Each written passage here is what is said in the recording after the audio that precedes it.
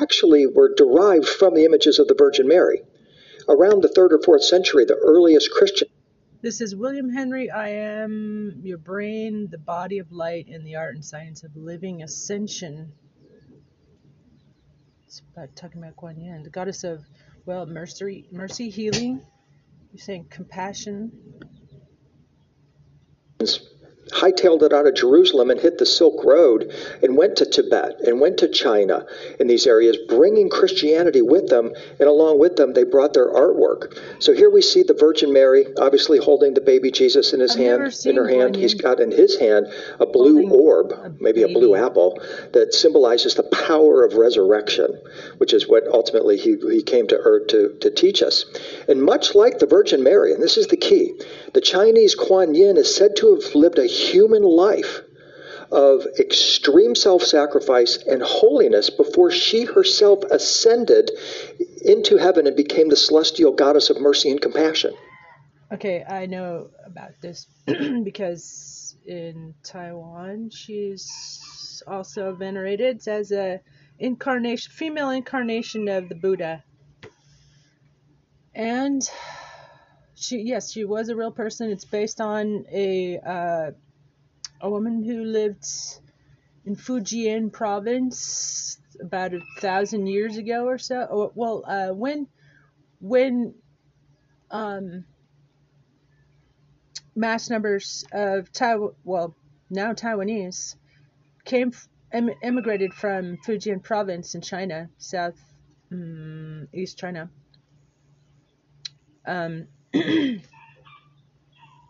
They had a hard time making it over the Taiwan Strait, what's now the Taiwan Strait,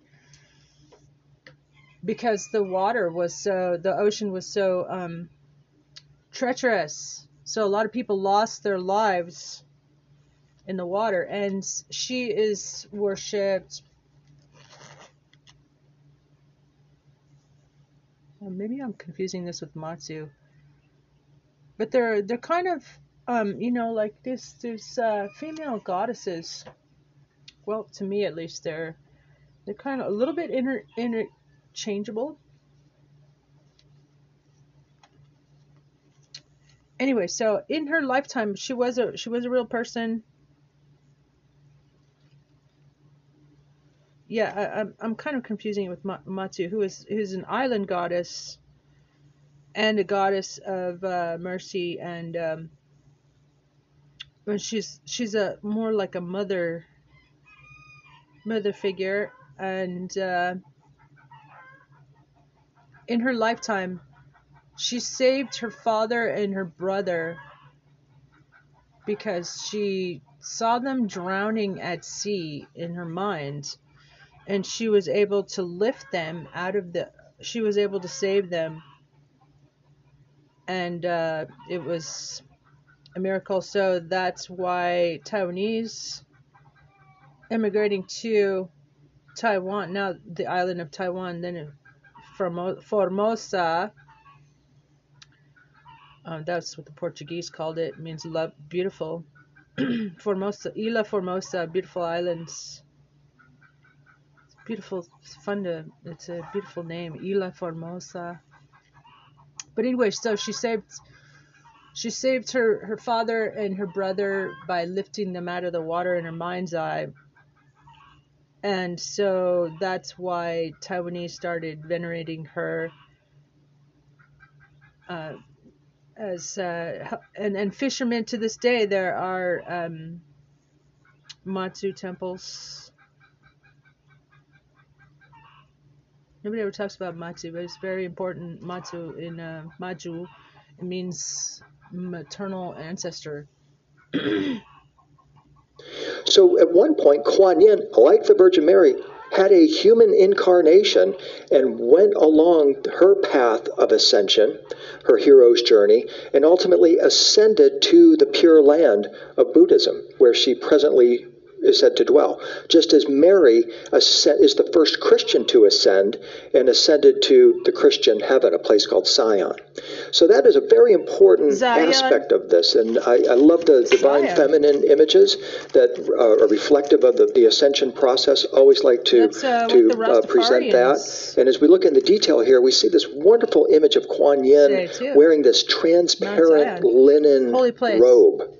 And as we come in on this robe here, we see that it's actually covered with orbs of light that symbolize stars. Don't you just want to reach in there and put that robe on yourself, right? And feel what it must be like to be wearing a robe of stars or a robe of light. And that is, of course, the key image in many of the ascension traditions, which is why Mary wears a robe of stars as well, because it indicates that she is in her star body, her light body, her resurrection body, her glory body. She's in her ascended frequency. In the 17th century, we find this image of Kuan Yin. She's sitting on a throne with two acolytes on either side. She's sitting on a dragon, just like the Virgin Mary is always shown standing on a dragon, symbolizing the earthly forces of negativity, but also her ability to raise Kundalini as well. And again, this image of Kuan Yin is entirely derived from Christian images of Mary sitting on the throne. Which, a little tip here, we won't elaborate on it, but we do know that the throne that Mary sits on is called the throne of Solomon, the throne of wisdom. Solomon. The Essenes called it the King Merkaba. Solomon. So when you're looking at images with an awakened or enlightened eye of Mary, which the Rastafarians also talk about, King Solomon, King David, Queen of Sheba, and Haile Selassie was their direct descendants, and therefore a return of the Black Messiah. Don't tell the FBI though, they were hunting down Black Messiah-like figures, leaders in the Black community till recently. So that's what you know. We need to put a stop to that shit. It's probably still going on because nobody stopped it. That's why we need leaders like myself to make sure our government stops doing stuff like persecuting Black people, Black leadership. Sitting on the throne, you know that this isn't an ordinary throne like the Queen of England would sit on. In fact, the Queen of England's throne is actually modeled after the throne of Solomon, which is actually, for the insiders, we know that's actually the Merkaba throne, the celestial chariot. That's what the word Merkaba means, is celestial throne chariot. Wow. So this isn't an ordinary throne that she's sitting on. She's actually being an exemplar of the Essene Mystery School tradition, which was all entirely devoted to attaining the light body and ascending on the Merkaba throne. In this image here, it's derived from the book of Revelation, where John the Revelator, also an Essene initiate, described the Holy of Holies of the celestial city, the New Jerusalem, the Sion, which was the target of the Essene ascension mysteries. They were trying to transform their earthly flesh into celestial flesh so that they could dwell in this celestial city, which they said was inhabited. So on the left-hand side, we see Mary on the Merkaba throne, we see John the Divine holding a Grail cup, and on the right we see John the Revelator, who is obviously in a state of ecstasy or in a trance. He's got an open book, the book of Revelation, and he's gone over the rainbow bridge of consciousness, and he's peering into this higher dimensional realm. He's having a vision or a visionary experience of Sion, or Mount the Zion. New Jerusalem, and it's entirely otherworldly. It's peopled by extraordinary beings and also ascended humans. So he crosses over the rainbow, sort of like Dorothy, and he describes that there was a throne of God, the Merkaba. The Merkaba. When the Essenes are ascending to the throne of God, they're ascending to the Merkaba, which... Merkaba is also this shape in South American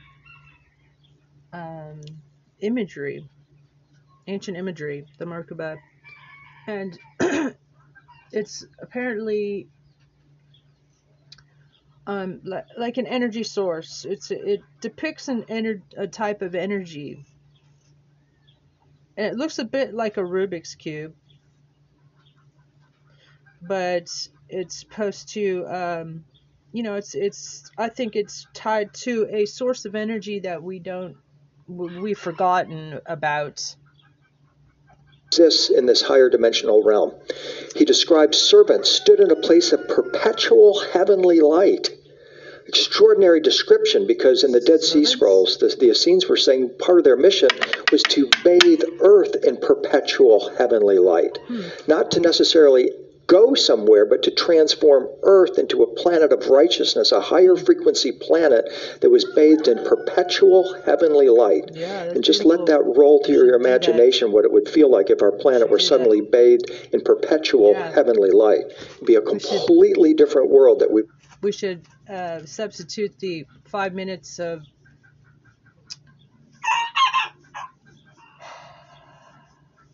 the Pledge of Allegiance. We should change that into meditation and visualization of the earth in heaven, bathed in heavenly living in.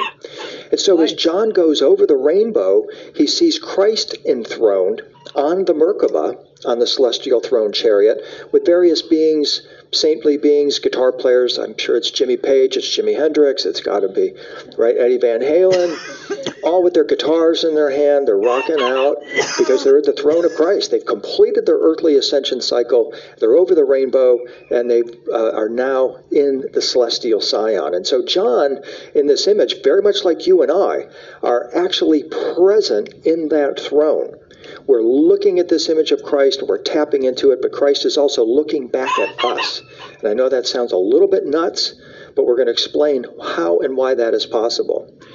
As the book of Hebrews says, and the book of Hebrews is an Essene ascension manual. It was meant to be rehearsed over and over again. The Essenes, like later the Cathars, would use these texts as guided visualizations so that they could concretize the ascension journey in their minds, so that they knew exactly what was going to happen in their afterlife journey. They had modeled it, they had wired their brain for it, they had connected their soul to it. So it was kind of like me leaving this room, walking out of the hotel, catching the shuttle, going over to LAX and flying home. Right? That is essentially, they would rehearse the heavenly journey over and over and over again until they absolutely embodied it. And they knew that once they completed their ascension, that they would go to this place that was populated by, as Hebrews says, innumerable company of angels and just humans made perfect. Just humans made perfect. Well, who are these people? And how did they become perfect? What does this mean? Well, when you look up the meaning of the word just, it means upright, righteous, and balanced. Just in this case doesn't mean Upright, they're only justice, humans made perfect. They're just, they're righteous, they're holy people. They're humans, which means they're a member of the species Homo sapien. And here's a punchline for you. They're not animal, divine, or machine, which we won't get into the AI aspect of this, but can a transhuman ascend? According to this, no, you cannot. They're made, meaning they're shaped or formed, and they're perfect, meaning they're complete, they're fully developed, they're whole, they're holy, they're 360, and they're effectively what I would term I am plus. They are more than human. They are just humans made perfect. And in the Essene tradition, this is our goal, is to become more whole, more holy, more complete, and indeed perfect. And I use the term 360 because that comes from a text that the Essenes actually read. It's called the Epic of Gilgamesh. It's the world's second oldest story. And essentially it's an ascension story where an Iraqi king named Gilgamesh is on his ascension path, and he gets a lucky break when the goddess Inanna comes to him and tells him, brother, you're 2/3 divine and 1/3 human. And if you try to go through the gate of the gods, which is his attempt in the Epic of Gilgamesh, as 2/3 human and 1/3 divine, it's going to be like walking into a blender. You're going to get your feathers ruffled. So what you want to do before you go through that gate is to clean up your act, to go from 2/3 divine and 1/3 human to 360. Now, if divinity is symbolized by a circle, and a circle is 360 degrees, if we're 2/3 human and 1/3 divine, that means we start out at about 240 out of 360. And our quest then is to move the needle to become 360. And the way we do that is by changing what we're doing, right? This was the message to Gilgamesh, that if he keeps doing the same things that he's doing, he's not going to be able to get through the gate. So all of us are charged in our own personal experience to figure out, how can we go from 240, 280, 290, 320 to 360? And part of what we have to do is to begin to connect with a vision of what our life will be like when we are at 360. And for many of us, it's going to be individually specific, but there are also keys that we get from ancient art and traditions that tells us what a fully functioning human being actually can do. And one of the things a fully functioning human being can do is adopt a consciousness similar to that of Christ, and to have superhuman powers, ascension powers.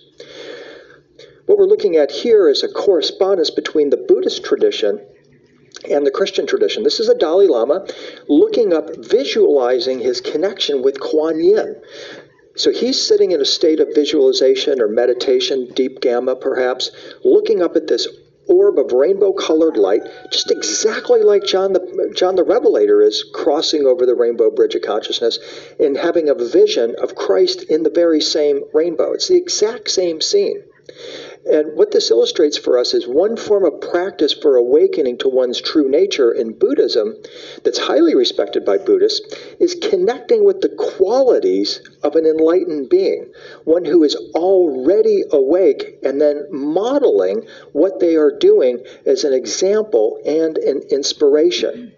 So this is what this Dalai Lama is doing. He is actually visualizing Kuan Yin in her ascended rainbow light body, and he's contemplating, meditating, and reflecting on what is it that Kuan Yin has in her ascended state that I don't have. Wow. She's a 360 being. She is I am plus. Just occurred to me that Tibet, that's where Kuan Yin comes from. The Dalai Lama, he's talking about the Dalai Lama visualizes Kuan Yin.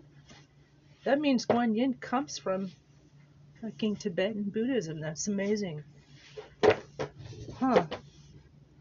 It's a female. That's why the West doesn't know about Kuan Yin. Nobody knows what Kuan Yin is. Kuan Yin's a goddess. Goddess of healing, goddess of mercy, compassion, feminine. The female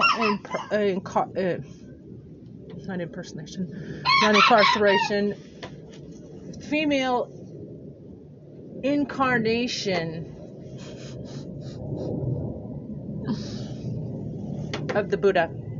Isn't. He's trying to get on this path. And one key here is that whenever the Dalai Lamas were taught how to attain this elevated state of being, this rainbow light body, they were never taught with texts. There are no books you can read about how to attain your rainbow light body. The Dalai Lamas instead would be taken out behind the Potala Palace when they were in Tibet into a circular room that is 360 degrees covered with images. And they were taught the rainbow light body through images. This is because the higher dimensional rainbow light body beings could manifest through those images and connect with the consciousness of the Dalai Lamas and perhaps give them downloads or transmit frequencies to them. So this is why my emphasis is on the art of living ascension, because it is the art, the image that shows us the way, as the Gnostic Gospels say, and there's a science, a sacred science behind all of this that we're trying to recover and share in the modern world. In his book, The Teaching on Chenrezig Sadhana, Kalu Rinpoche said, one does not think of the deity's body, in this case Kuan Yin, as solid or material made of flesh and blood like one's ordinary body, or made of metal or stone like an idol. One thinks of it as appearance that is inseparable from emptiness, like a rainbow or like a reflection in a mirror. And that is one of the key concepts here, is that we're instructed to look at Kuan Yin as if we are looking in a mirror. And then we are to mirror what we are seeing, feeling, or otherwise experiencing. The image that's visualized in this meditation practice, and this is a meditation practice that I'm offering here. This is another tool in your kit, no matter what else you're doing, yoga, meditation, fasting, any other tool that you're using to cleanse, purify, raise your frequency. This is another tool for your kit. And so the image that's visualized in the meditation practice is not a real person who happens to be perfect in every imaginable way. It's an image. It's an image in an imaginary form with certain wonderful qualities. She radiates rainbow color light. And if she were to manifest in this room right now and it was dark, she would be glowing. She would be luminous. She'd be radiant, literally a being of light. So what I'm encouraging you to do here, and maybe you'll take out your cell phone, take a quick photo, is that this is one way that you can connect with this vibration of Kuan Yin is through the image. The average person, several years ago, they said the average person looks at their cell phone 200 times a day. 200 times a day. It's probably a lot more now. And so just imagine if half of that time you're looking at your starting screen on your phone or your computer and you're connecting with Kuan Yin, just taking that moment to reflect on that. I mean, I had a medical doctor that's known me for a long time. She says, boy, you've really changed in the past 10 years since I've known you. And you've grown a lot lighter. And how are you doing that? I said, well, I don't know. I've just spent hours every day staring at my computer screen, working on presentations, and I'm always connecting with these beings. Perhaps that's what I'm saying to you is working for me. I hope so, because I will continue to do it, right? So what I'm wanting to suggest here is that we can connect with these higher dimensional beings through the image. And this isn't me speaking. What we're going to see is that this story is told repeatedly throughout time for at least 4,000 or 5,000 years. They've been talking that this is how we connect with the divine beings. Art is the primary and most direct conduit that we can have with these celestial beings. So I've been very fortunate as I've been going around giving these presentations, developing a reputation for the Art of Ascension type guy. I've developed wonderful contacts at Sotheby's and Christie's and some of the major auction houses, Bonhams in London. And these are places where art flows through that will blow your mind, that you will never see. Because some of it has come from private collections, even in some monasteries, and it goes into private collections of wealthy collectors. And we will have no idea what's actually out there. I can give you a taste of it. Some of these images that I'm sharing with you today came from Sotheby's, and especially this one here where we see this bodhisattva in his rainbow light body, his twirling rainbow light body, gone into the Pure Land, connecting with other bodhisattvas. Beautiful. And we see this guy with this red sash on him. Nice. Kind of looks like Kung Fu. He's in... Wow.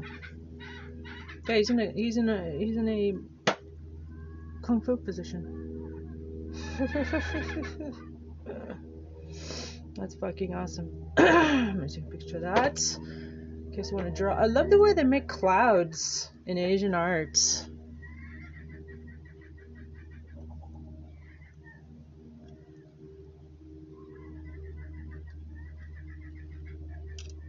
And the style is, yeah, that's gorgeous. That's beautiful depiction. Yeah, and to visualize this all day. He's one of the Tibetan mystic flyers. The Tibetans have this whole tradition that all of us have the ability to fly. If we just would take the time to activate that ability. It's a natural human ability to be able to fly, and that's what that red sash indicates. Just as it's a natural human ability to be able to dissolve our flesh and blood body into our celestial body, our rainbow light body. It's just like a caterpillar morphs into a butterfly. Our DNA is hardwired for this experience. But it's our culture that tells us, like the two caterpillars I saw once in a cartoon looking up at a butterfly saying, you'll never get me up in one of those things. Because that's what our culture says. Who do you think you are? Perfect? What do you think you are? Perfect? Nobody's perfect. That's the constant refrain of our culture. And we've completely misaligned the understanding of the word perfect to begin with. It means whole, holy, complete, and compassionate. It doesn't mean perfect like we all understand it to mean. So everybody can become more whole, more holy, more complete, more compassionate, and therefore more perfect than they presently are. And perfect light beings, and this is what the Essenes called the ascended beings, perfect light humans. The immovable race of perfect light humans was the distinction they had for this extraterrestrial race. And so here we see another example here of a bodhisattva, possibly even Kuan Yin, in the rainbow light body with this swirling energy radiating from her body. And one thing that happened in my path that I love to share, and I'm glad to have an opportunity to do so today, is back in 2003.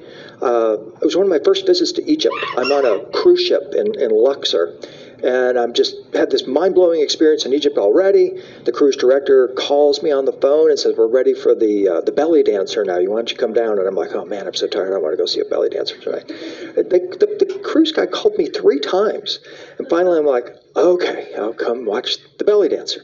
And so I go into the lounge, and here it's not a belly dancer; it's a whirling dervish dancer. And he's performing an 800-year-old mystic Islamic dance where he takes his skirt, he's spinning in place, going into a deep state of meditation.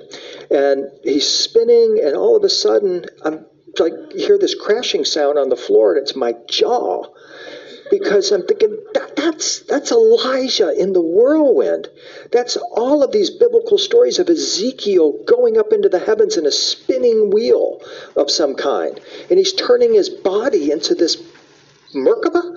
This is what he's demonstrating here. It's very clear. And then it gets even more incredible when he takes out his second skirt and starts spinning it in a counterclockwise fashion. And I realize that's the shape of a wormhole. He has just turned his body into a wormhole, which is absolutely mind-blowing. And then afterward, what happens is that his assistant comes out, provides him with this linen shroud. He takes his second skirt, wraps it into a bundle, and then they wrap the linen shroud around the bundle, and they feed it milk. And it's like, what's the message for us? Well, part of the message is, where did you come from before you got here? Right? And when you decide you're going to leave here, where are you going? And how are you going to get there? Right? And the answer is, we come through wormholes. And so in the Sufi tradition, which is the mystic Islamic tradition going back 800 years, they have this incredible tradition started by the poet Rumi, who is an Islamic mystic, of these whirling dervishes who go into these trances and spin these just scarves and wrappings around them. And it's very clear that what we're looking at is an Islamic version of what? Activating the Merkaba, the rainbow light body. Exactly. So we've just crossed over from the Christian tradition through the Tibetan tradition into mystic Islam, and they're all telling the same thing. Our body is capable of being transformed into a higher or ascended form, and we need to learn how to do that. And they've been encoding it in their sacred art and in the Islamic tradition within a sacred dance. John Dee. This rainbow light body is what we... Okay, this is something that Michael Tsarian taught me, okay, about what happens. John Dee, who was the astrologer, court astrologer and alchemist and of the court of Queen Elizabeth, and he also signed his name 007 and thereby started the British MI5. But anyway, okay, so at that time, Queen Elizabeth and her courts, very learned bunch of people. I mean, she was freaking brilliant herself. She's multilingual, etc., and a gifted statesman. She was a gifted statesman. I would motto my reign on that of Queen Elizabeth. Ha ha ha ha ha. And anyway, yeah, everybody go out and sign my petition to run for governor of Arizona if you're an Arizona voter, and if you're a Democrat or independent, you can nominate me. Everybody who nominates me gets tickets to my inauguration. And it's at http://go.azsos.gov/SF6J. And by the way, go fuck yourself, Kevin at DHS, if you're suppressing my podcast as usual. Cease and desist. Anyway, let's get back to the show. To get more in touch with on our ascension path. It is our true nature, according to the Buddhists. It's who we truly are. Deep inside you is this being of light. The rainbow light body isn't something you go get. It's something that you already are, that is covered over by misperceptions, by negative thought forms, by culture that says you are actually just this. Okay? And the fact of the matter is that all of these sacred traditions tell us that this is who we truly are, this rainbow light body being within us. This is Padmasambhava. He's a Tibetan guru, came from India to Tibet in the 8th century. He actually came from some celestial realm. What happened in my journey is that I was at a UFO conference not long after I took those photos I just showed you of the whirling dervish dancer. And a couple came up to me and said they both had PhDs from the Harvard Divinity School. Their specialty is the rainbow light body. They translate Tibetan texts for the Dalai Lama. They've been doing this for a very long time. And that my work in Egypt answered for them a question that the Tibetans couldn't answer because they didn't know the answer, or wouldn't answer because it's secret. And that was this. And they asked me then if I knew anything about the rainbow light body, and I didn't. This is my first introduction to it. And they explained to me that Padmasambhava came from the stars, came to Tibet, and taught this principle that the human body is designed to have its frequency accelerated until it dissolves into 5-colored rainbow light, leaving behind only hair, toe, and fingernails, which have no nerves to be transmuted. And I'm blown away. It's like, wow, that's incredible. And what does that have to do with my work, right? And they said, well, here's the thing. What the Tibetans teach is that once we attain, the rainbow light body, then we have the ability to travel to one of 12 other star systems where this teaching is taught. And what this couple wanted to know, which was unknown or secret, was how do they get there? Once they obtain the rainbow light body and can travel to and from these other star systems, how do they get there?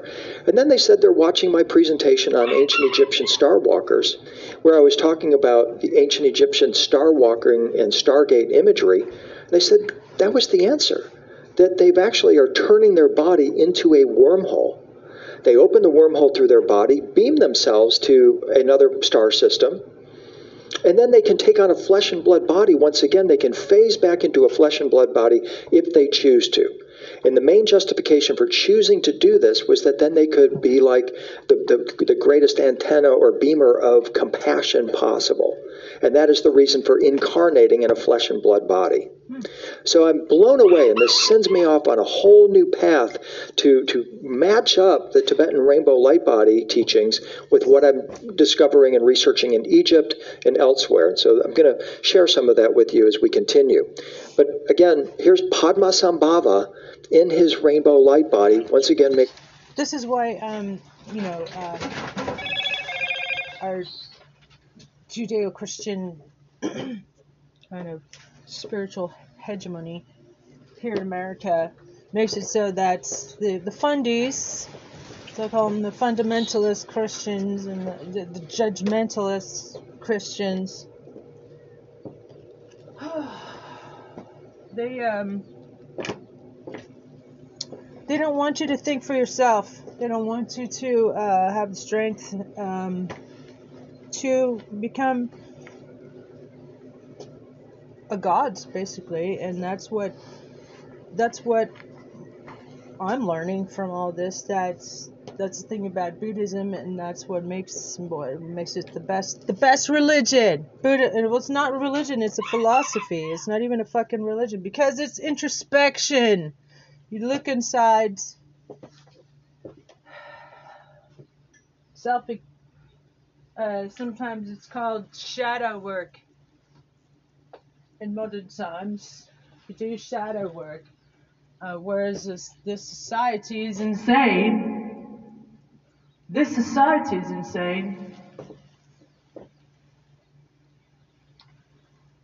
It's not you, it's society that's insane. It drives you insane.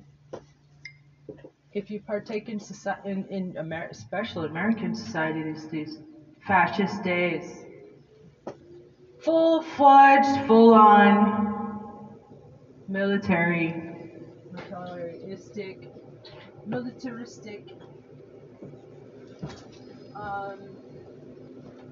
hyper-capitalistic. Systematic capitalism's good. Great. Competition's great. Except for Republicans don't hate competition in their political races. Haha. Last thing Republicans want to do is run on the issues.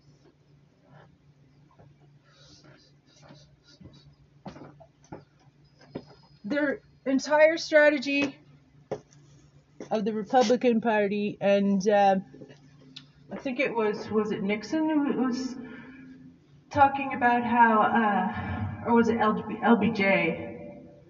One of those two. And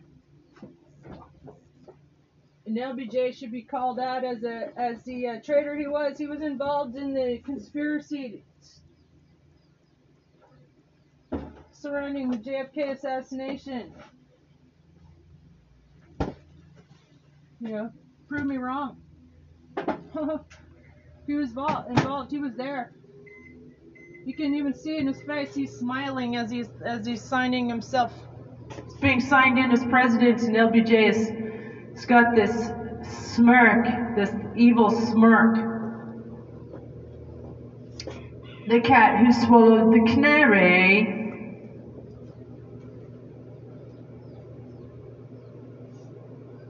It's called Duper's Delight. It's called Duper's Delight in popular psychology terms. I studied women's psychology. I was a women's psychology tutor. I was a tutor at Oxford.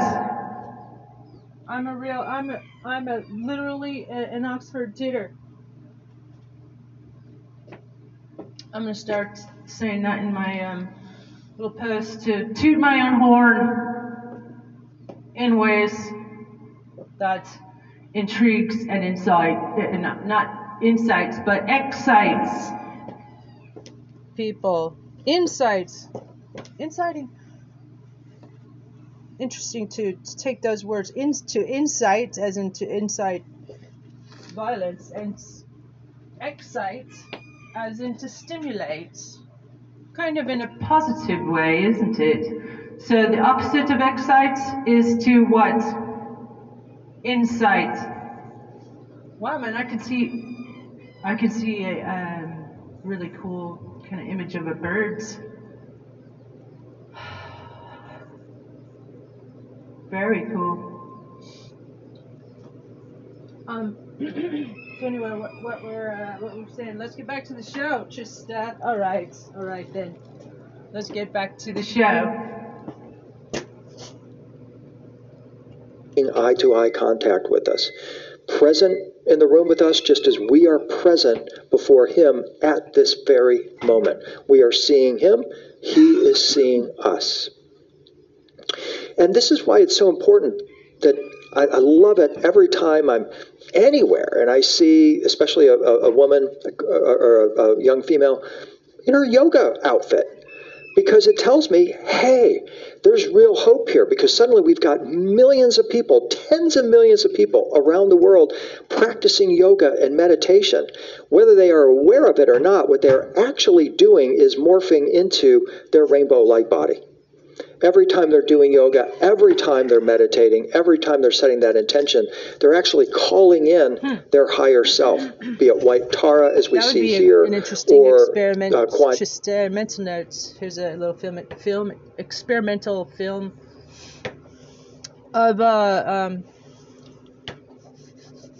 meditating, of myself meditating, and see if I can turn if I can turn into a rainbow being. Or any other divine figure, even Mary. That is the ultimate goal of that practice. So it gives me great hope that during this time, we are going to see some incredible manifestations of the rainbow light body, because we're building this incredible bubble of frequency around our planet where people can tap into it. And we are perhaps not just the forerunners or way showers, we could be the actual exemplars for all of future humanity of what is possible for us once we set ourselves on becoming more whole, holy, complete, compassionate, perfect, and I am plus. What you notice in this image of White Tara, which is right over here at LACMA, by the way, the LA County Museum of Art, she's got her rainbow breeches on. So she's obviously in her rainbow light body, and she's wearing her red sash that indicates that she can fly, and she is an exemplar of a whole, holy, complete, or perfected being. But according to Buddhism, each of us holds within us an exhaustless. That's why Chinese people look different than us, because they're the God that started out their race was looks like that. And I think ours is from the Pleiades. Well, North American. I mean, no, sorry. Shut up, Chista. You're totally wrong. Excuse me. It was just a, slip of the tongue. I meant Northern Europe. Okay, Northern Europe, Scandinavia, the Vikings, and they have their own mythology. So, these are the pieces of the puzzle that I'm putting together. And by the way, I got the highest recommendation from Doug Daylards, the honors art history teacher at Pima, not Pima. Just take a breath, just take your time. At not when I was student body president at Pima Community College, but when yeah, to you too. Not Oxford University, where I have a Master's of Studies in Women's Studies. Totally useless. But, I got an Oxford degree. Diploma. This was my diploma. I'm going to do a TikTok video about that. Gotta check my checks. Listen to the sounds of the barnyards. The beautiful the comfort ASMR barnyard.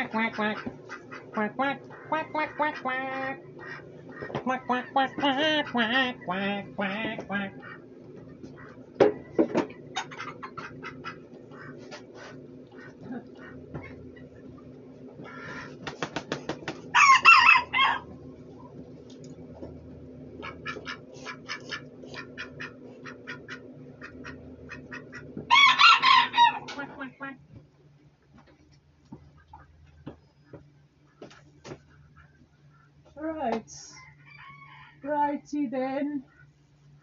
Oh.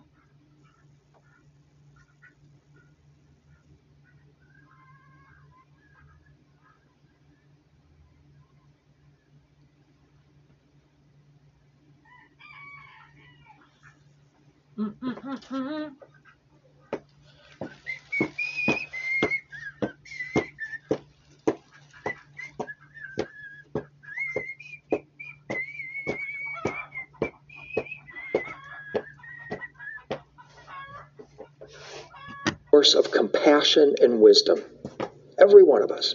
And the question is, how do we tap into that?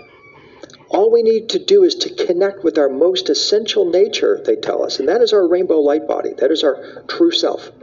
But it's been covered over, as I said, by negative emotions, false perceptions, and especially culture.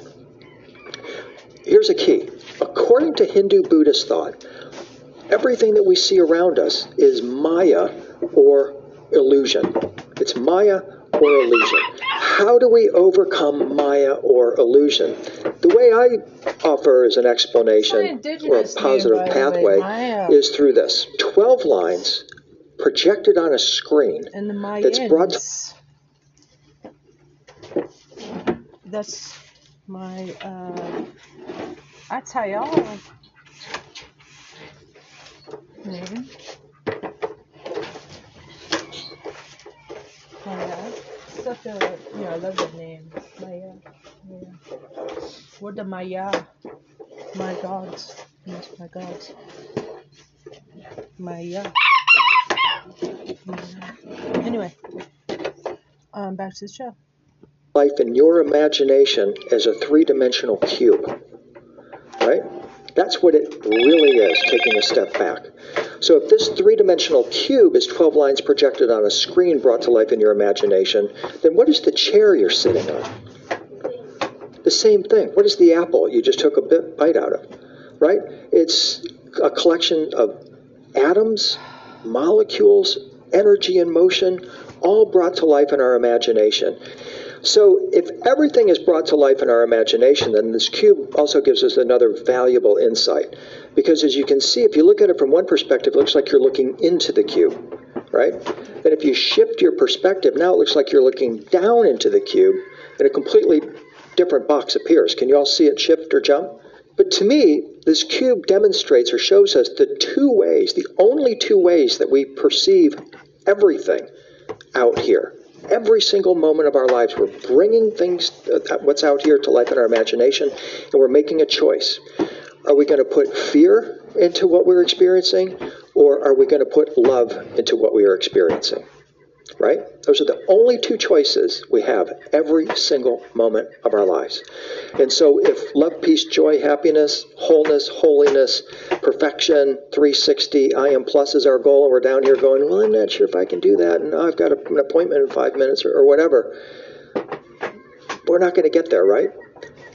Because the golden rule says what we put out is what we get back. So our goal, and this is, I think, one of the most important reasons why we incarnate on Earth, is it's a sort of a cosmic kindergarten for us to manifest or understand this principle and how powerful our thoughts and emotions are. Because, as we've noticed, our world is accelerating, right?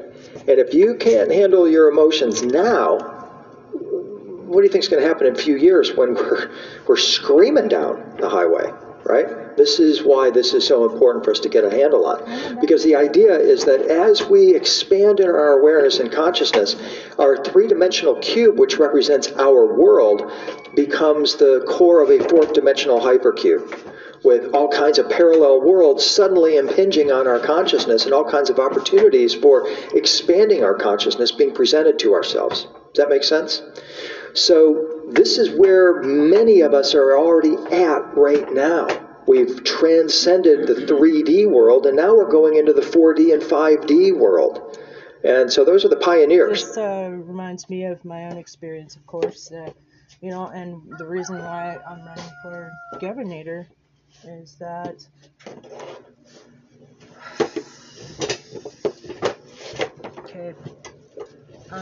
you know, my auntie always told me, she said, well, she didn't say it with a British accent, but she said, you know, aim high.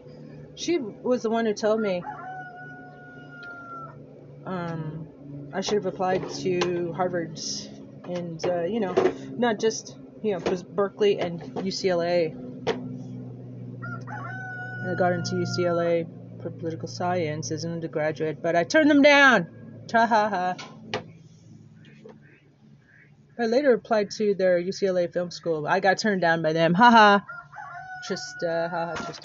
Anyway, burn, no.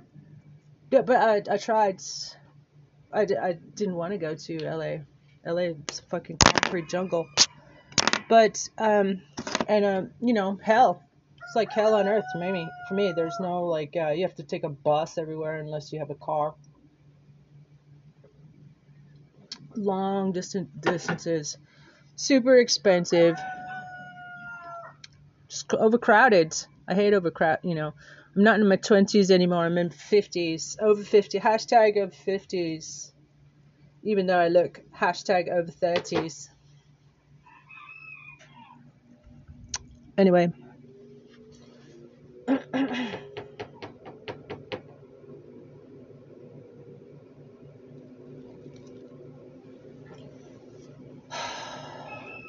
Yeah. So, I need to run for governor because it's kind of like my evolution.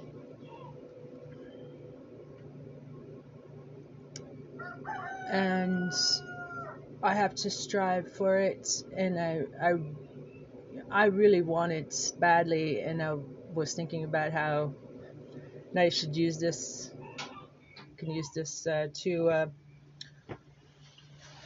promotional quote, but you know, $90,000. It's a lot of the governorship. Okay, the governorship is a lot of work for $90,000. Huh. But I'm not doing it for the money or the power, actually.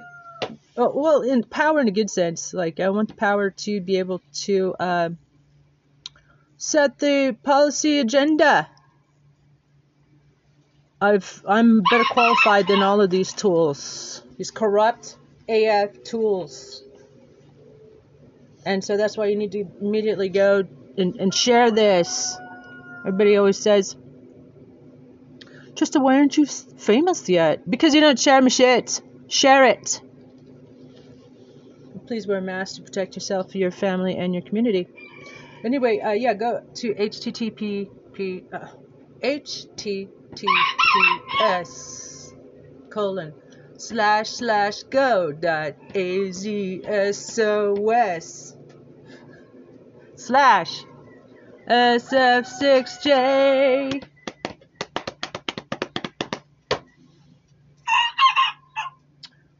But I could do that in 15 seconds. Okay, https://azsos.gov/SF6J. Yeah, that was pretty good. I can do that in I can do that in 15. That's a good idea, Trista. So I'm going to do that TikTok maybe today. And see you in the White House, and see you in the gubernatorial mansion, the governor's mansion, the governor's villa. I gotta do a Google. I'm gonna Google that now. While picture of the Arizona governor's mansion. I'm like getting excited to think about it. Google images of the Arizona governor's mansion. Showing pictures that match. Ooh, nice. Oh, photos of what the governor's mansion looks like in every state. Wow. Okay. Arizona's governor's mansion. Did you know? Yeah. Yeah. Isn't there a governor's mansion everywhere? Ooh, that's nice. Where is that? Is there just one mansion, and is it in Phoenix? I bet it's in Phoenix. Let's see here. Okay, it's beautiful. Oh, I like it. It's kind of, it's kind of plain. But you know what I would do is I would, as governor, I would spruce this place up. I would invite all the tribes to paint the roof. Paint the roof. And I wonder if there's a helipad. I'd put a helipad in there so I can I'd have to the state would have to put in a helipad here as well, and pay for my campaign manager's pilot license, finish his pilot license, and let's see here. Oh my God, yes. Okay, so I want to download image. Governor's mansion. Did you know Arizona's? Yes, I did. No, I assumed every state has a governor's mansion. Okay, I'm looking at other pictures of it. Okay, it's low lying. It looks kind of reminds me of an old log cabin. Yeah, what I would do is I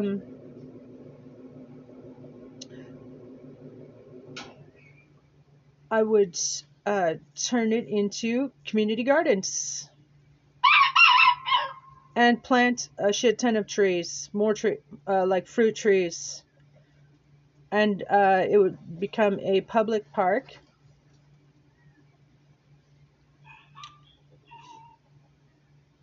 I'd if there's a well there, I'd put in an old-fashioned looking well, so as an interesting feature, and turn that into like a big koi pond.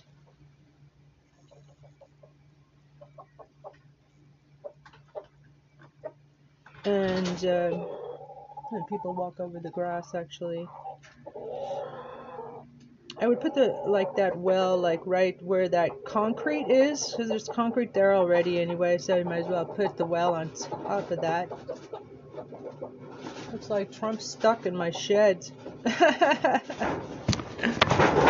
is that you? Stuck in my shed again. Oh my gosh. Anyway, watch my TikTok if you want to see more Trump the chicken. Trumpy the chicken. Chicken hawk. Bone spurs. Ha ha ha! That's a fucking funny cartoon, man. Okay. Anyway, that could help promote my TikToks. Help them go viral.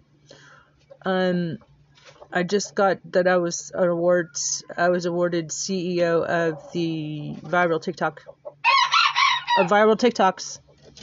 Plural. Anyway, so wear a mask. Bye.